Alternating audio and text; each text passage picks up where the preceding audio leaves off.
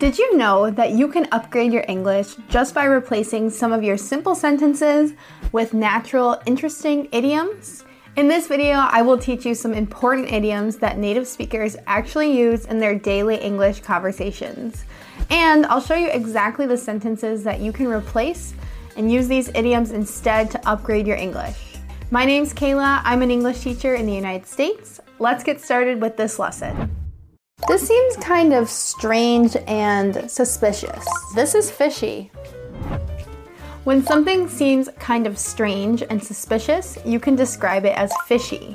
We get this phrase from the idea that if something smells kind of bad, it might smell like fish, or fish that has been, sitting in the sun or has been rotting for a few days. So if you want to say you're not sure if something bad is happening or someone's lying, you can say, it seems kind of fishy, I'm not so sure. They have not told me about anything and I don't know any information about it. They have kept me in the dark. If you feel like someone has not told you a lot of information about a situation, or you're just waiting to hear the details about an event, a party, or somebody's relationship, you can say you feel like you are in the dark. This phrase comes from the idea that if you can't see, you are in the dark. So if someone is not telling you a lot of details and you feel like you just don't know what's going on, you can say, I've been kept in the dark, or I'm in the dark about this. That means you don't know because you don't have any information. Another day is here, and you're ready for it. What to wear? Check. Breakfast, lunch, and dinner? Check. Planning for what's next and how to save for it? That's where Bank of America can help. For your financial to-dos, Bank of America has experts ready to help get you closer to your goals. Get started at one of our local financial centers or 24/7 in our mobile banking app. Find a location near you at bankofamerica.com/talktous. What would you like the power to do? Mobile banking requires downloading the app and is only available for select devices. Message and data rates may apply. Bank of America N.A., member FDIC. I can almost think of the name, but I keep forgetting it. It's on the tip of my tongue. Have you ever had that feeling where you can't quite think of somebody's name, or you can't think of what you were trying to say and you just kind of forget it, but you know it's right there in your mind? Well, in English, we use the phrase, it's on the tip of my tongue. When something is on the tip of your tongue, it means that you can almost remember it. And a lot of times, if the person reminds you of things, you can finally get the words out. But if you can't quite remember what you're gonna say, you could say it's on the tip of your tongue. For English learners, if you can't think of an English word, or if you can't think of the exact thing that you're trying to say, this phrase could be quite useful. The more that you practice something, the better that you will get. Practice makes perfect. As an English teacher, I absolutely love this phrase. It's a saying, but it's also a great motto to live by. Practice makes perfect. If you say practice makes perfect, it means that you just need to practice more. It's a really encouraging phrase. If you say this to someone, it means that they're doing a good job practicing, and the more that they practice, the better they will get, and eventually they will be perfect. Here is another phrase that I'm sure translates to your language as well if you haven't already heard it. The phrase is, a picture is worth 1,000 words. Sometimes English speakers say this really fast and it sounds like a picture's worth 1,000 words. This means that you can't describe the moment or what was happening as well as a picture could. We would use this phrase to talk about pictures that capture the moment, or they capture an idea or a concept much better than words can actually describe. I will talk about many details in my life, and I don't have a lot of secrets. I am an open book.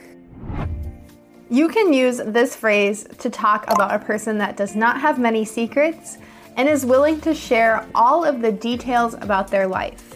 You can say that person is an open book. Or if you are one of these people that don't have many secrets and don't mind sharing lots of things, you can say you are an open book. I am an open book. Personally, I'm not an open book. I don't just like to share everything about my life. I do like to be more private and maybe keep some secrets. But I do know people that have no problem sharing everything and they are just total open books. You can use this phrase again to describe people as open books. I made this at home without using any modern technology. I made it by hand. When you want to say that something was made by you and you did not buy it, or you did not buy it from a store or use extreme technology, you can say it was made by hand. To make something by hand means to make it by yourself. We use this phrase a ton when it comes to cooking. It's super useful. You can say, hey, I made these by hand. It means you did not buy them from the store. And of course, if you wanted to know the opposite of making something by hand when it comes to cooking, is to say it was store-bought. Don't worry about other people's problems. You should just worry about yourself. Mind your own business. Be careful with this English phrase. It can come off as a little bit rude, a little bit spicy. It's kind of just giving attitude. If you want someone to not be so worried about what you're doing or what other people are doing, and you're kind of protecting their privacy, you can say, mind your business. Sometimes mothers say this phrase a lot to their children when children start asking way too many questions or asking people about personal things in their life. You can say, hey, mind your business, don't worry about them. So be careful with this phrase because it can come off as rude when you say it to another person. If they're, asking you too many personal questions, you say, hey, mind your business. But if you want to give attitude and be a little spicy, just say, mind your business. This part of my house is really messy and it's not very nice to look at. It's an eyesore. We all have that part of our house that is extremely messy. Maybe we throw all of our laundry there, or we forget to clean it and we're just being a little bit lazy. And if we don't want our guests to see this part of our house, we can say, hey, it's an eyesore, don't look over there. This phrase, to be an eyesore, means that it's just ugly. It's not nice to look at. So it could be a part of your house. If you called a person an eyesore, that would be really, really rude. You would be calling them extremely ugly, they're so ugly, it hurts your eyes to look at them.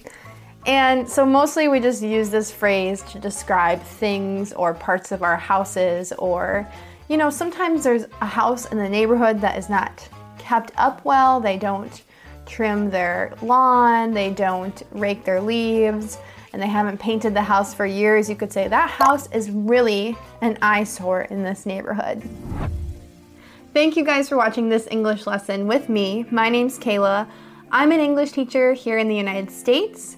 You can visit my website at englishwithkayla.com to check out my English course, or you can follow me over on Instagram to learn English with me daily as well. I'll see you guys in the next lesson. And if you want to check out my previous 2 lessons about English idioms that you can use to replace your simple English phrases, go ahead and check out these videos here on screen. Thanks again for watching. See you guys in the next lesson. Goodbye!